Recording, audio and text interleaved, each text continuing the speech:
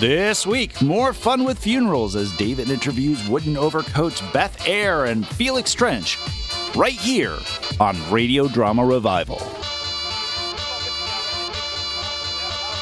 Hello, folks, and welcome to Radio Drama Revival, the podcast that showcases the diversity and vitality of modern audio fiction. Sitting in for David Reinstrom, I'm your host for today, Matthew Boudreau. Last week, Sean and Eli featured an episode from Season 3 of Wooden Overcoats. This week we're going to have a little more fun, specifically Antigone and Rudyard fun, as David interviews Beth Eyre and Felix Trench from Wooden Overcoats. They're going to discuss rival funeral homes, voicing characters, women's representation in audio and theater, and the joys of villainy. So let's dive right in, and I'll talk to you after the interview.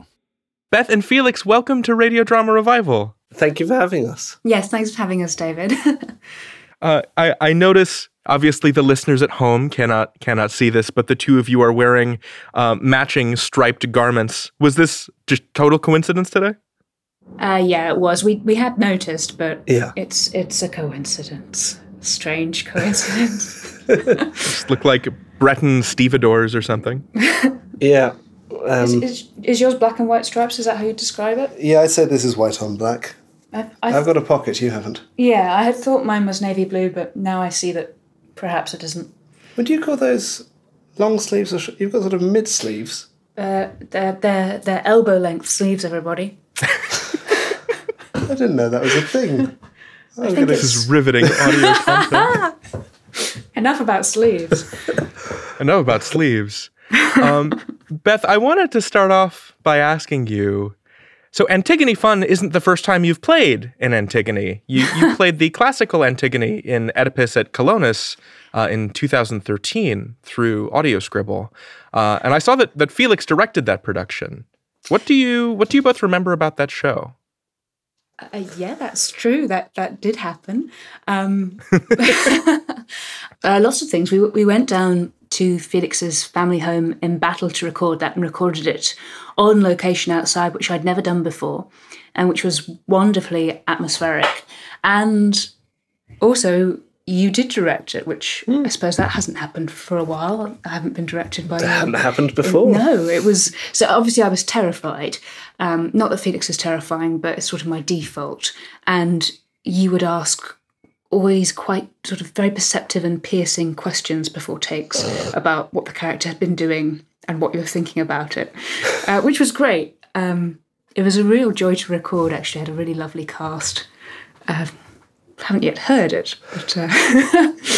No, the rushes are out there somewhere in the ether, but I think the pressures of a group of people getting together to put on quite a complicated thing without really knowing who the audience is or where the income for the producer is coming from meant that it still very much exists in potentia. It was an amazing experience, nevertheless, just to make it. I remember feeling at the time that it was something that everyone was very invested in making and had thought about hugely. And I still remember, it was cold actually, wasn't it? Because I think this was November or December. We drank a lot of coffee. It was cold. And we were recording outside in this slightly sort of clearing area in, I suppose, the woods, not far from your house. Call it a glen or a dale or something. No, dales are different, aren't they? Yeah, and I remember recording a scene towards the end when Antigone knows she's going to die. And, you know, it was amazing. It was a really amazing thing to be able to do outside in an actual space. It was incredible. I haven't really done anything like that before or since. On location radio. Have you done any on-location radio, David? I haven't, but I've talked to a lot of people that love it. So I interviewed John Dryden last year about his practice. I've never done it. Fred was always a huge proponent, Fred Greenhalgh. Mm-hmm. I sympathise. It's of all the kind of media that we've worked in, it seems to me to be the one with the closest you'll get to just people talking without too much worry of equipment and technique getting in the way, because it was on script with a really awful translation, but the most modern one that I could get out of copyright, which was this Victorian one. And that was Andy Goddard who was recording, and he was just kind of scurrying around like a crab under the actors, holding a little Zoom microphone to try to capture them. No, it was a delight, and everyone was brilliant, and it was a real passion project to get together a group of actors that I wanted to work with on texts that I wanted to work on, and just do it. What would have to happen for that production to see the light of day? I think possibly I'd need a kick up the arse to go and sort out how the money's going to work. We did one interview with an academic afterwards on Antigone. I think a lot of it just kind of fell off the plate for me when other jobs, largely Overcoats, came along, and it became more obvious to me that was where I needed to focus my attention. But it's I suppose if you gave me a wodge of cash and said, this is for getting Antigone made and put out, then We'd do it. Yeah, we'd do it. How did the two of you meet? I assume, did you meet before that production? We sure did. We met at drama school. Mm-hmm. And actually, in my head, I feel like we met on the audition day, but I think I may have made that up because... I think you made that up. Yeah. Well, it just feels like I've always known you, I suppose. We met at drama school. We did. I'd say we got to know each other better after drama school, through radio drama. Yeah, that's true. So we were at Drama Studio London. We weren't on the same course, so it wasn't as if we were having classes together, although we were aware that each other existed, and I suppose we'd seen each other in plays because you see each other's work. Yeah. You were doing Arcadia and things. And but yeah, I think after that, we continued to see each other's work for a while. And I think you asked me to get involved in audio scribble stuff, eventually including Antigone, but there were things before that as well. Yes, that was down to Eleanor Rushton, because before Antigone, we did Oedipus Rex, which is available out there. God, where is it? I think you can get it on audiobooks.com. And that wasn't on location. That was just in my bedroom with your kind of classic podcast padded walls mic kind of setup. And Eleanor, who was one of the founders of Audio Scribble with me, she suggested Beth for Antigone when we talked about the sequels, or prequels, is that right? Yeah, sequels. It's prequel in that it was written first. So that was kind of the story of getting Beth involved with the Audio Scribble side. But you had your own audio company. Yes, I had been part of a group of people who made some online audio stuff, some friends from university. I think we used SoundCloud back then. We did a few things. We did some out-of-copyright audiobook kind of stuff, and we also did some new writing. So I think that was one thing we always had in common, that we were both very interested in creating audio work. Yeah. So it was kind of good to cross paths. Yeah, it was a big part of our training was radio drama. Like for a year-long course, as I did, or a 2-year course as you did, a surprisingly hefty chunk was in the sound studio. Yeah, that's true, actually. And they broke it up, so we had radio drama classes, audiobook classes, some commercial classes. No, I didn't get those. I think that's 2-year only special. 2-year thing. We only got the radio drama. Radio drama is probably the most fun. Yeah, it's the one that makes you the least money.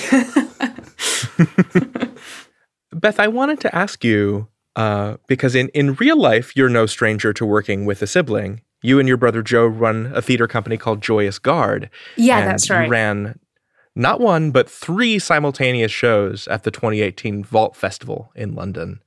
How would you describe your working relationship with Joe? It's great that you know this. Joe and I have a really good working relationship.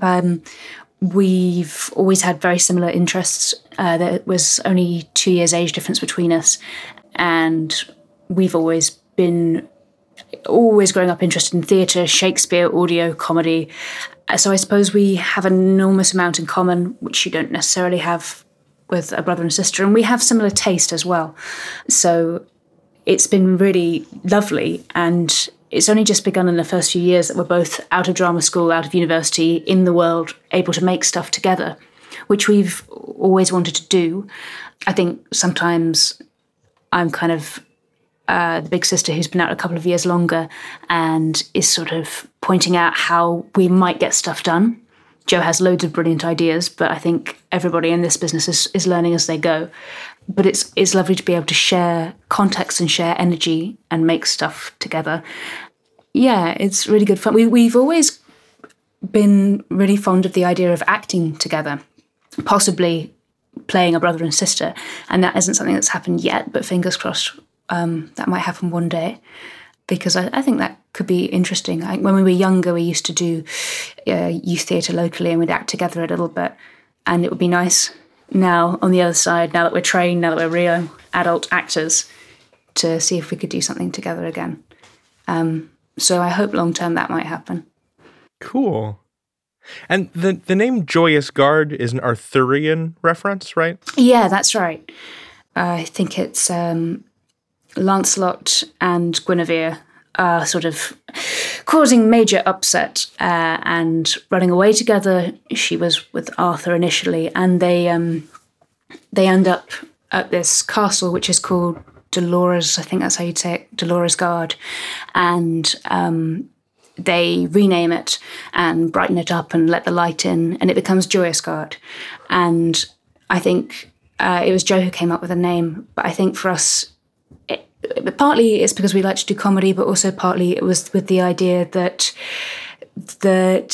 making our own work was something that we wanted not to be the thing we did because the industry wasn't giving us work, but the thing that was kind of like coming home, that was something we would do throughout our lives, and it would be where we did the things we most wanted to do, the things we most loved, and we wouldn't necessarily have to wait for people to do them for us. That's very sweet. Yeah, it is quite sweet, actually. I like the name. It's kind of grown on me. I think it's people don't always understand what it is, but it's so hard to come up with theatre company names, and I think if it means something to you, that can be nice. What are your first memories of your involvement with Wooden Overcoats? Oh, gosh. Because, Felix, isn't there an origin story of you and Tom on a bridge? I love this origin story. Yeah. Tom wasn't on the bridge. Tom was... You see how it's got so garbled? Because in my head, I've been told about this bridge. So in my understanding, it's that Felix threw Tom off a bridge I can see so how that he could race home to Andy and David. No, I don't know. This would create... The complication in all this is that at our various fundraisers, David tells increasingly elaborate versions of this involving... that's what it is. Yeah. There's one where we were all hiking up a mountain, and my dad afterwards said to me, "Was that true?" I was like, yeah, "No, that Dad." was a great story. Oh, that was great. a complete fabrication. Yeah, so I suppose my earliest memory is I was walking to meet Tom, who was a very good friend of mine and remains so. He's dead now. R.I.P. All that's left is his beard. He and I found ourselves at very similar places in our lives and careers, but interestingly, his background was sort of sketch comedy and the kind of university comedy circuit, and mine was more straight acting, and I'd come up through the drama school route. And the two of us had met on a playwriting course and become very good friends. So I thought maybe the two of us should make a short film to have something that we could shop around, and maybe get some students to help us make it at one of the film schools, that sort of thing. And I started thinking about what that could be about, and so I started with the relationship, and rival is a fun one, and I was on a bridge at the time, and then just kind of cycled through professions till I found a funny one. So rival funeral directors is a funny sentence. I also liked the idea of rival firefighters. I thought it was quite good. How different things could have been. I know, right? But I suppose funeral directors seemed... More your speed. Yeah. just kind of matched up with my interests. Felix, did I ever show you the rival funeral homes in my town? You did, yeah. Brilliant. Beth, hand to God, there are 2 funeral homes right across the street from one another. Oh, it's so excellent. And one is lovely and fancy, and the other one has a little neon sign that points like, competition, $1,500, our price, $700, direct cremation, and you look inside and it's just caskets on the floor. Oh, wow. I want to see that. I suppose it's inevitable when you have 2 businesses other side of the road that there's always going to be a kind of winner, no matter what they are. But anyway, sorry, Felix, to interrupt you. You were on your bridge. Oh, it was, yeah, well, I kind of went down and chatted to Tom about it, and we fleshed out a few ideas, and then I guess it seemed like a lot of work, and so neither of us spoke about it ever again. And then 6 months later, I had it in mind that I wanted a radio sitcom. So, as you do. Classic Felix. Yeah. Today I would like. Yeah. So I called him up and said, come round to the flat. And he did, because he's very obedient. Wow. And that was when Now Look Here happened, because he was just outside the flat, and he called me to say he was outside, and he was trying to think of the most obnoxious way to answer the phone to someone, and he shouted, "Now look here!" And so that became a thing. And I lived with David at the time. So Tom came round. David was in the living room with us. David kind of disappeared with this idea that we were chucking about, and he reappeared, I don't know, half an hour, 40 minutes later, with a one-page document that kind of sorted out most of the major beats of the show. And we said, oh, great, do you want to write it? And that was kind of it. Wow. Beth, what do you remember? So I guess for me it starts a bit later, and you'll have to correct me if I am wrong. I remember you ringing up, actually. I think you rang me up. I didn't pick up. My partner at the time picked up. And when we spoke, you said, David's writing this sitcom about undertakers. Do you want to come and play my sister, who's a mortician? And I said, yeah, of course. Because I'm very obedient too, it seems. But it was only a few months previously that we'd done Antigone, and I'd worked with David for the first time around that time, around the Antigone time, on Drayton Trench with Felix and with Tom. Mm-hmm. So I'd met you both, and I knew David's writing, which I thought was very good and very funny. And then we did a read-through of episode 1 and 4, which I think were the first scripts that were in place. Your flat in Brixton. Yes. And I was quite nervous, and the actors were sort of assembled in. You didn't really know what was going to happen from this point onwards. And Andy was there, who I'd met, and John, who I'd never met, was there, and they were very excited and sort of busy thinking about ideas and how things might be done, and kind of yelling at each other, which is a sort of very friendly, passionate way that they have of working together. And I didn't know who John was. So we're talking about Andy Goddard and John Wakefield. Yeah, Andy Goddard and John Wakefield are producers. Yes. Who at the time, they lived together, and they lived across the street from me. Yeah, they did, didn't they? Yeah. So it was quite an intense Brixton-based... Yeah.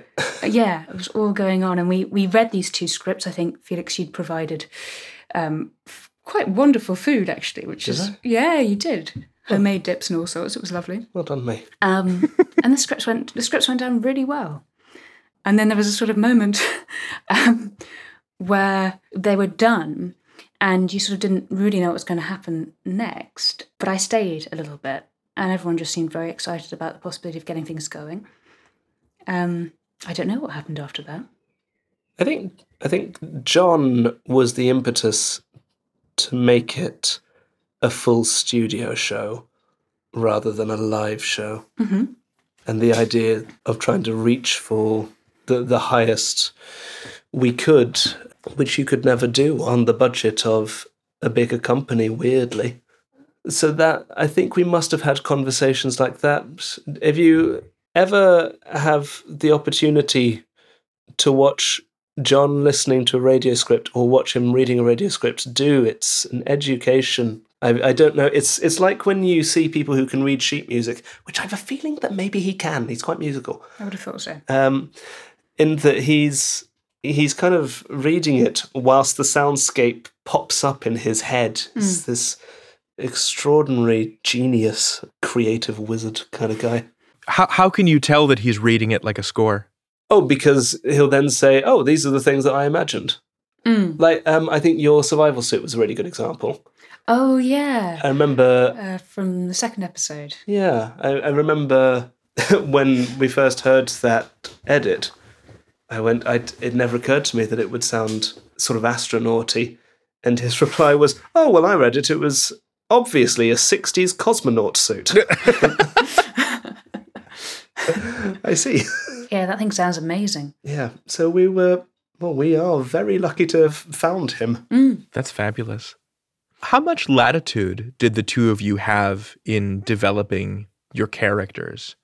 I mean, since the project began with all of you together, I assume that means that David wrote the characters with your voices in mind. Yeah, I think so. That was always the impression I got. I kind of gather that's how I was cast, that David had sort of been thinking about my intonation, speech patterns, not sure. But always from David, John and Andy, they've sort of said, do your own voice, sort of play yourself. And I think that's probably gone for me and you and Tom. Yeah. I mean, I'm not quite doing my own voice, but... Tom's the closest to himself. Yeah. Tom is playing. Yeah, Tom. Similar. I mean, without putting on any extra voices, I mean. Yeah, very Two similar. of us are a bit heightened. Yeah, a bit heightened, a bit different, so it's removed. But I think a lot of how Antigone's written rhythmically sort of fits me very well. I remember we've had sort of meetings with David where we've talked about the characters and the series and how things go. And then there's a long development process where Angie and John give feedback on the scripts, and then we have a big weekend of read-throughs before recording the series where everyone has a chance to sort of say anything they feel about the characters or the stories or the language. So it's quite open. I mean, you, Felix, you were kind of involved with it before me. How was Rudyard's inception for you? I think in both of our cases, David took and exaggerated aspects of us. Yes. And then combined them with things that he found within himself and kind of created these hybrids, or possibly people that he saw around. Yeah, he's extraordinarily perceptive like that. It's quite peculiar sometimes. Yeah. I don't get a sense that at any point I've sat down with him, not that I can remember, and gone, I think this, I think that, and Rudyard should do this, Rudyard should do that. But I think we act as sounding boards for him. And we give opinions, and sometimes those make it into the final scripts, and sometimes they don't. And I think we, as a company, we're all quite clear on our different roles, and that's sort of why it works. Yeah, I think so. I mean, a lot of people are reading the scripts before they're in their finished state, so that there's a lot of eyes kind of checking things, and if anyone's uncomfortable with anything or wants to change things, that's there. But no, we do have defined roles, and there's a whole writing team that David manages. We've had fantastic writers on the last season, so there's a lot of communication between them as well. But yeah, I suppose in a way the characters are, of the main 3-4, have been built for us to such an extent that they're a pretty fantastic fit most of the time. I think Georgie's quite a good example of that, in that she was the one main who didn't have...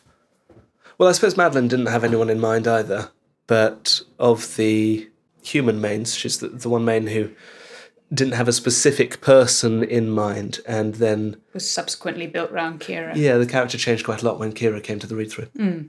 How would you describe the timbre of Rudyard or Antigone? Like, what changes do you make to your vocal apparatus to achieve that character voice? Oh, interesting. Well, for Antigone, I suppose it's much more on breath. It's a very sort of breathy sound, which is the sort of thing that you can do much better on a microphone than you'll be able to do on stage, because it is on breath. It's quite sibilant. It wouldn't carry in a large space so well.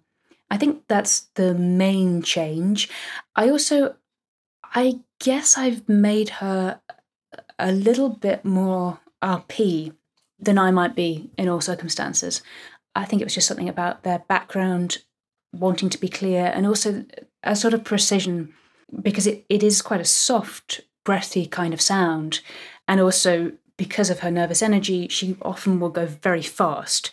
And it made a lot of sense for me for the words to also be quite precise. So yeah, I think she sounds a little bit posher than I do, as well as sounding breathier. And then it's sort of a rhythmic thing where she'll think and speak very fast if she's nervous or feeling passionate about something. And at other times, it'll be quite stop-start if she's having trouble processing what's going on. What about you? I think some similarities there. Rudyard definitely has a more classical RP as well. He's a bit further back in the mouth, and he's a bit more constrained. It happens quite a lot in the throat. And there is a staccato-ness to him, which comes from sort of trying to push ideas and sentences out rather than allowing them out. And that eventually leads him to going into sort of quite weird realms, so he can kind of get much more high-pitched than I usually am. And you have an overdrive, don't you? Yeah, when he gets stressed, he kind of goes up and down like a terrible waterfall. Yeah. Yeah, that's great. It's funny how you think about it in your head too, because there are times when Antigone is sort of coming quite low, in quite a threatening way, and in my head I might sort of think of that or write it as dark, just sort of as a way of understanding what it is you're doing. And for you, sometimes when Rudyard is cross or shouting, there's a sort of over quality. That He definitely goes up. Yeah. He definitely goes up, and he goes loud, which is one of my fallback lazinesses that I try to avoid. I think it works really well, but it's not something you do in real life at all. No. I think both of us we pull back a little bit more into ourselves for the more natural moments and the more real kind of family moments when they're not being put upon. Yeah, that's true. I think especially this season, there are quite a few moments like that where they're sort of allowed to be people and do what, even for them, is quite a sort of natural delivery. Yeah. It's been really fun playing with that. Yeah. Beth, I want to know about Snatchback. Can you tell me about that company and what kind of roles you want to make more available for women? Yeah, so Snatchback is a company that I basically founded because I wanted to help redress the balance of sort of ratios of men to women that you see on stage and in audio. And basically, if I had all the resources in the world, there's almost nothing I wouldn't want to do. There's so much stuff I'd like to be making in terms of theatre, in terms of audio, in terms of comedy. And I think things are very much getting better on this front at the moment, and it's something people are becoming more and more aware of.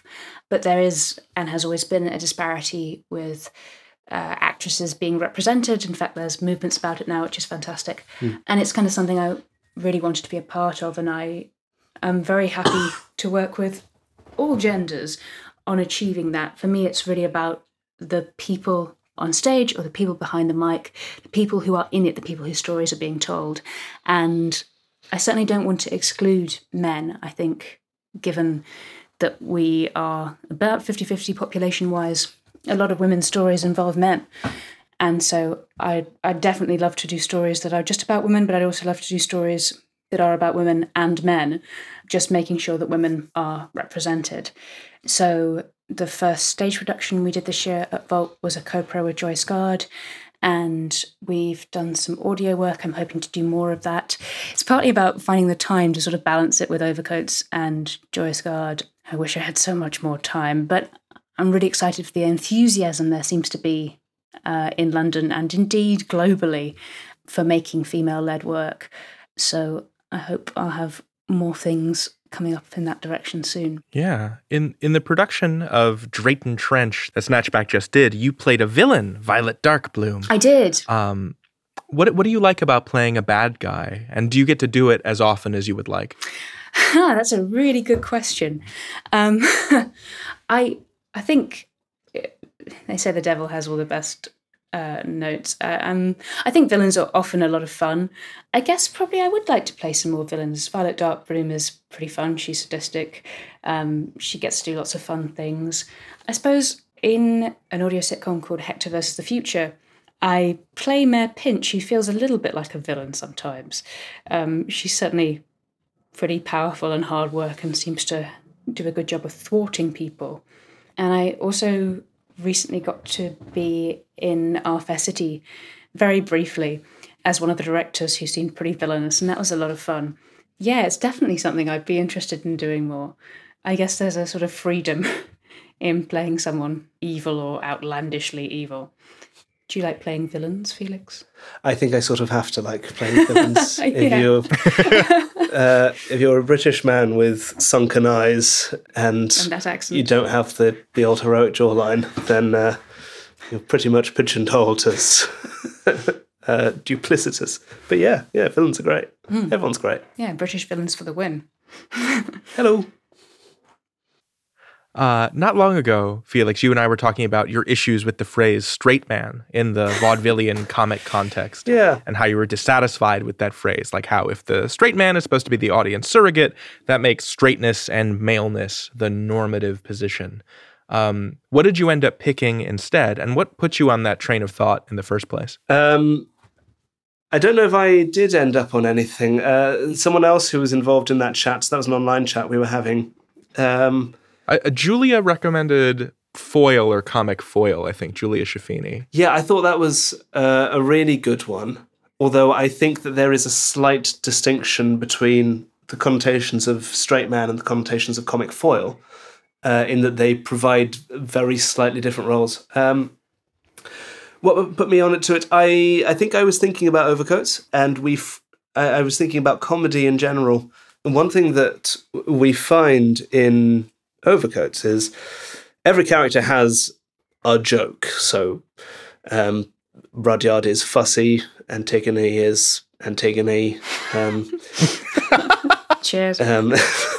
Eric is Perfect. He's perfect. He's Donald Duck's evil but nice cousin, and so on and so on. But that kind of means that it's a conversation that we've had in the past that you can't have a scene progress if everyone is playing their joke. Yeah. Someone at some point has to say, "This is ridiculous. Pass me a grape," or whatever it is that you need for the scene to go on. So the different characters in Piffling Vale, all of us, we play the straight man or the foil or whatever you want to call it at different scenes, which I've always found interesting. I think that's very true, actually. I think even back in the first series, but now as well, you sort of notice, you can tell in Overcoat sometimes this is a sort of Felix-led episode or a Beth-led episode or now a Tom or Kira one. And if it's an episode that you're leading, oftentimes it's also an episode where I get to be very funny because I am not driving the plot. I'm just popping in at the side, having a great time. Often it will be the village, though. So yeah. If you've got a scene that, especially anything that's wavering heavy, that will involve us just kind of standing at the side and going, "This is ridiculous. Why is this happening to us?" Yeah, and they just sort of take it and make it wonderful. Yeah. I remember that from season 1, actually. They do it for you. One of my favourite bits. Do you remember that bucket of sand bit? Bucket of sand? There's a wonderful bit when you're lost in the mine, and then Alison turns to her auntie and goes, "Do you have a bucket of sand?" That is a great moment, actually. Oh, because he's the fire marshal? Yeah. Yeah, that's right. It's so stupidly Those two are incongruous. great together. I love that. Yeah.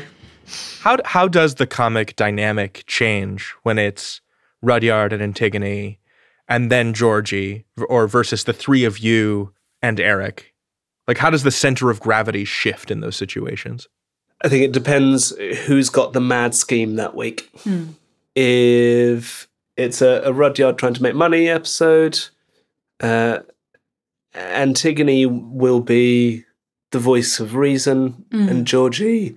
I think Georgie, in that kind of straight man and the weird one dynamic, she plays a third character in that she's often just a bystander who's enjoying what's going on. You can kind of imagine her with a bag of popcorn quite often. Yeah, she's sort of wonderfully on board for getting on with things.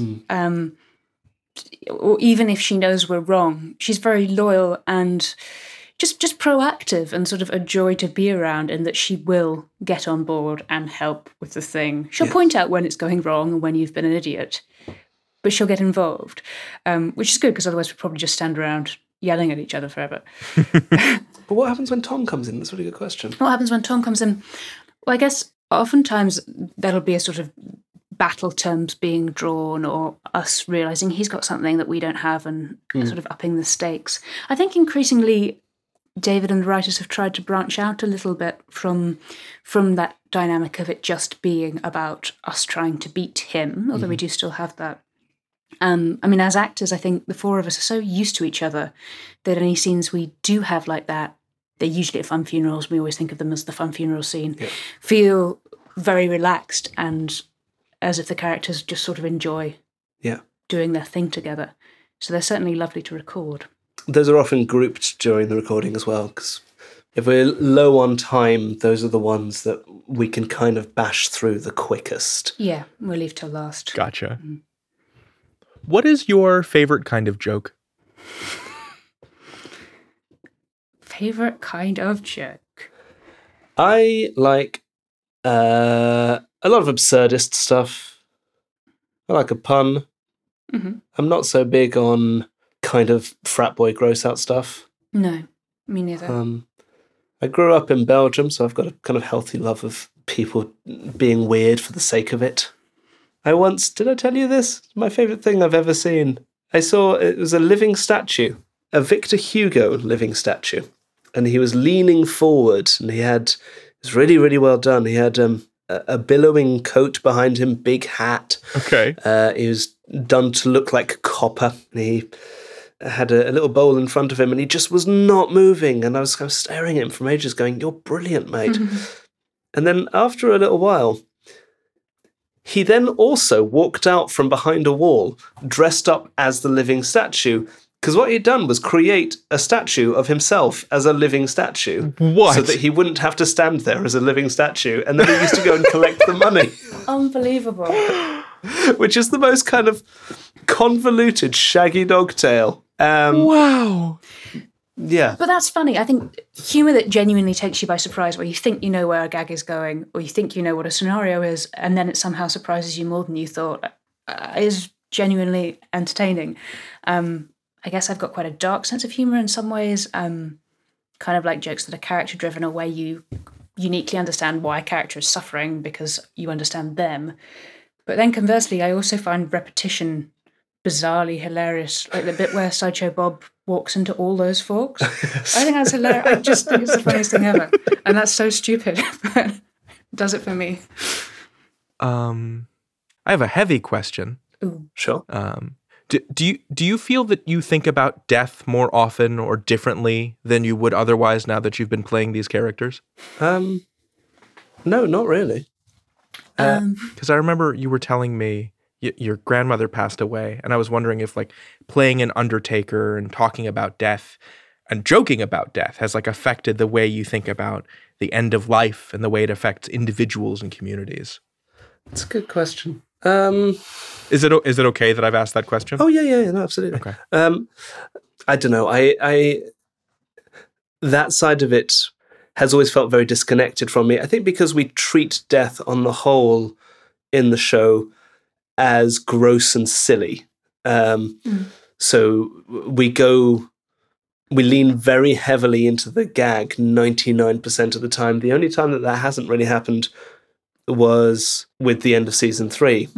I mean, there were a couple of bereavements in the cast around that time, and so I suppose it was certainly resonant, but I think that real life events had a much stronger impact on me than the show did, and are more likely to feed how I would approach similar content in the show in the future if it were to come up. So I think that the direction of travel on the whole for me has gone from life into lines rather than the other way around. How do you feel? I guess similarly. I mean, I've always thought about death, I think, quite a lot, not in a sinister way particularly. It's just something that since I was a kid, I've just always thought about a fair bit. So I don't think I think about death more. I think sometimes I think about funerals more, maybe more in terms of how we deal with death and in terms of community. When I first came to London, I did a lot of waitressing gigs, and quite a lot of them were at weddings and some were at funerals. And I just found that the funerals tended to be much nicer gigs to do. Everyone seems to really be at their best at funerals, or want to sort of do their best at funerals. It's strange, but I think in some ways it can bring out the best in people. And I guess having noticed that, I sort of subsequently thought about the undertakers at funerals I've been to and about the service that they're providing and the fact that they always seem to do it perfectly, and thank God. But it's a huge thing in some ways. And I guess that's not really what Antigone and Rudyard are always doing, but sometimes it makes you think about that aspect of it, and I think it was nice to explore a little bit more of the realness of that at the end of season 3. I thought that was so beautiful, the end of season 3. Yeah, me too. It was so perfect. Thank you. I think it's a sort of an amazing achievement for so many people involved in terms of David's writing, in terms of Kira kind of, in a way, having maybe not her first chance, but her biggest chance to have an episode that's all about her. There have been another one, but not to this extent. And the music is sensational. James Whittle really pulled out all the stops. That end sequence is absolutely stunning. Yeah, I was in the church when he was recording that. So was Tom, and we were both in tears watching the recording. I wanna pull it back to something a little bit less heavy. Thank you for that. Sure. Beth, you recently did a stage reading of Paradise Lost at the Globe with a group of academics called Research in Action. Yes, I did. I saw it. Can you tell me about that project and how that performance went? Yeah, delighted that you know about this. Amazing. It went research team. Yay! It went really well. So it was at the Wanamaker, which is attached to Shakespeare's Globe on the South Bank.